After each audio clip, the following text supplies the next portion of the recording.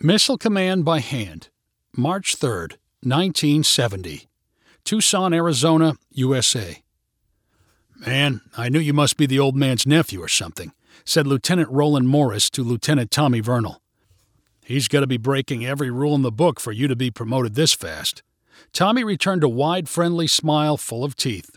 "I can't help it if I'm so good-looking. Maybe he wants me to marry his daughter or something." "Well, don't get ahead of yourself," said Lieutenant Morris. "It's not like Launch Control Officer comes with a raise.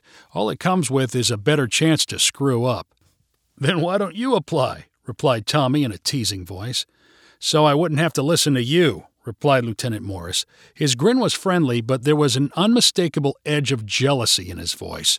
Lieutenant Morris was not the only one in the 390th Missile Wing who was peeved by Tommy's quick rise through the ranks. But Tommy was too likable for people to act mad at him to his face. He remembered everyone's name and was quick to bring people coffee and ask about what they did on their days off. And he looked very non-threatening with the way his ears stuck so far out from his buzz-cut head. The enlisted men liked him, his fellow lieutenants liked him, and the commanding officers obviously liked him. Tommy pulled off an easygoing, aw-shucks vibe, but he was also ambitious. He decided he could adapt to everything about the Air Force and he was going to make a career out of it. And he figured he might as well be running things. He was happy to share his plan to eventually run the base and then the entire Air Force. His colleagues and his superiors jokingly called him Colonel Vernal, behind his back and to his face. "So, did you learn anything at LCO training?" Lieutenant Morris asked Tommy. "No, the usual stuff." Tommy began speaking in a mock, bossy voice. "Pay attention here. Put the codes there. As long as you do everything exactly right every time, you'll be fine." Lieutenant Morris and Tommy had reached the end of a long hallway with polished floors. They were in the main building used for briefings at Davis-Monthan Air Force Base. Tommy opened the door at the end of the hallway and stepped into a room full of officers and airmen dressed in uniform. Some were casually chatting, but most were sitting at rectangular tables only long enough for 3 people. Tommy and Lieutenant Morris knew their assignment and walked towards Table 6. As Tommy walked past them, many of the officers said things like, "Congrats, Colonel Vernal. First time in charge of the whole." Tommy smiled and slapped his well-wishers on the back as fast as they could slap him. Lieutenant Morris was trying not to pay attention to all of the attention showered on Tommy. He was now far enough into the room to see who was already seated at the number 6 table. "Looks like we got Sandoval," said Lieutenant Morris over his shoulder, trying to get Tommy's attention. "You know him? He's never been in my rotation," replied Tommy. "He's all right, doesn't say much, just wants to get in and out." Tommy and Lieutenant Morris found their seats at Table 6 and greeted Sergeant Sandoval. As the designated leader of the 3-man team, Tommy sat on the right side of the table. Lieutenant Morris, the acting communications officer, sat in the middle, and Sandoval, the equipment technician, on the left. There were a total of 18 similar teams and tables in the room. Bright bulbs hung from the ceiling, illuminating the light gray walls, but there were no visible windows. 2 ceiling fans spun at high speed even though the temperature was a very pleasant 68 degrees Fahrenheit. From one of the side doors, a senior officer walked in, followed by an assistant. Everyone jumped to their feet and the room went quiet. "I don't need to remind you to be exact and vigilant," the officer announced loudly, addressing the room. "Today, even seemingly trivial mistakes can have catastrophic consequences." The officer went on and on. Tommy had heard it all many times before and was imagining giving a similar speech himself sometime in the future. When the senior officer was finally done, his assistant stepped forward holding several pieces of paper. He unfolded the papers, which were taped together, and unveiled 8 seemingly random letters from the alphabet. As the launch control officer, Tommy's first duty had now begun. He grabbed one of the strips of paper and pencils lying on his table and copied the displayed letters. Lieutenant Morris watched him write. As instructed, both of them purposely avoided memorizing the letter. "You've got the worst chicken-scratch handwriting I've ever seen," Lieutenant Morris whispered to Tommy. "You sound like Mrs. Whipple, my 3rd-grade teacher," Tommy whispered back. "What does it matter, as long as I can read it?" "Can you read it?" "Sure I can." Lieutenant Morris grinned skeptically. "I guess we found your weakness." "If I have to have a weakness, I don't mind it being handwriting," said Tommy. "You know who else has messy writing? Doctors. You can't read anything they're scribbling on a prescription pad, but no one chooses a doctor based on handwriting." "If you say so," replied Lieutenant Morris. The assistant at the front of the room stopped displaying the letters and announced they were being relayed via radio to the missile sites. The teams were then dismissed to start on their way. The launch control officer was in charge of driving the jeep that would take the team into the desert. With Tommy at the wheel, Lieutenant Morris took the front passenger seat and Sandoval took the rear. They started on the paved highway leading directly south from the base, and after half an hour, turned onto an unmarked dirt road. By the time they got to the missile site, the paved road was no longer visible. Amid the cactus and shrub brush, the only sign of civilization was the 10-foot-high fence topped with barbed wire.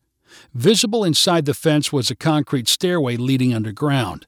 Beyond the stairway was a gigantic steel door set parallel to the ground. The door was painted the same desert tan as the surrounding landscape, and casual onlookers might not even notice it. But Tommy and his team knew that under the chunk of steel was a Titan II missile capable of vaporizing whatever city it was programmed to hit. Tommy and his team got out of the Jeep, and Tommy removed the key from the ignition. On the same key ring was a key which electronically opened the fence. As soon as it was activated, Tommy had less than 2 minutes to execute the next stage in the entry procedure. With the fence open, he walked quickly, but not urgently, toward the concrete steps that led underground. 2 minutes gave them plenty of time, and Tommy wanted to enjoy a last view of the outside. March was an amazing month to be in Arizona, and the late morning air smelled fresh, like a thunderstorm was blowing in across the desert. Tommy was the first to the steps, and he bounded down them 2 at a time. Under the concrete overhang, a light was shining. Underneath it was a telephone receiver. "So far, so good," said Lieutenant Morris, who had descended right behind Tommy. "All right, let's get down the hole," said Tommy with a smile. Tommy picked up the receiver and pressed the only button on the body of the telephone. A voice on the other end of the line answered. According to procedure, the voice belonged to the launch control office of the team they were replacing. The team inside had been awake in the silo for the past 24 hours, and now it was Tommy's team's turn. "Roger, systems are green. Over," said the voice. "Replacement team requesting access. Over," said Tommy. "Go for access code. Over." Tommy pulled the strip of paper from the front pocket of his uniform. He began reading out the call signs for the different letters, pausing after each one. Alpha, Foxtrot, Whiskey, Tango, Juliet, November, Yankee. As Tommy read the last few letters, his confidence wavered. He was not so sure he had them right. He paused at the final letter. Was that an F or a P? "Foxtrot," he finally said. "Say again, over," said the voice on the telephone. This meant Tommy had made a mistake. His eyes grew wide as he looked over at Lieutenant Morris. His colleague shrugged his shoulders. He was not allowed to say anything, even if he knew how to help. Tommy looked again at the strip of paper. Now all the letters appeared blurry. Tommy's heart started to pound. He blinked hard and tried again. Alpha, Papa, Whiskey, India, Juliet, Mike, Yankee, Papa. There was no answer. The phone line simply went dead with a soft click. Tommy raised his head and said to the others, "I think I screwed up." Immediately, a siren began to whine and previously camouflaged lights began to flash. "Oh, this is bad. This is really bad," Tommy said with a low groan. Lieutenant Morris's immediate reaction was to chuckle because Tommy could not read his own writing. But then he realized the hassle he was about to go through. "I wish somebody else would have been with you during your first try at LCO," he said to Tommy. "Man, this is going to mess up my whole week," cried Sergeant Sandoval. "I had plans to see my sister. Now I'll get moved to a whole other rotation." The 3 men climbed up the cement staircase with their heads down. When they reached the ground level, they stood in sight of the Jeep and open fence and dropped their weapons onto the dirt. The pulsing of the siren already pounded in Tommy's brain. His first day, and he could not even get past the first door. This would be a stupidity record never to be broken. It was such a silly thing. So what if he could not read his own letters? But he knew that the silly things made all the difference to the Air Force. In the distance, he could see the dust cloud being kicked up by the line of military police vehicles that were headed their way. It seemed to Tommy that 100 armed airmen showed up at the gate and they all pointed their guns at him. "Get down on the ground!" multiple people shouted.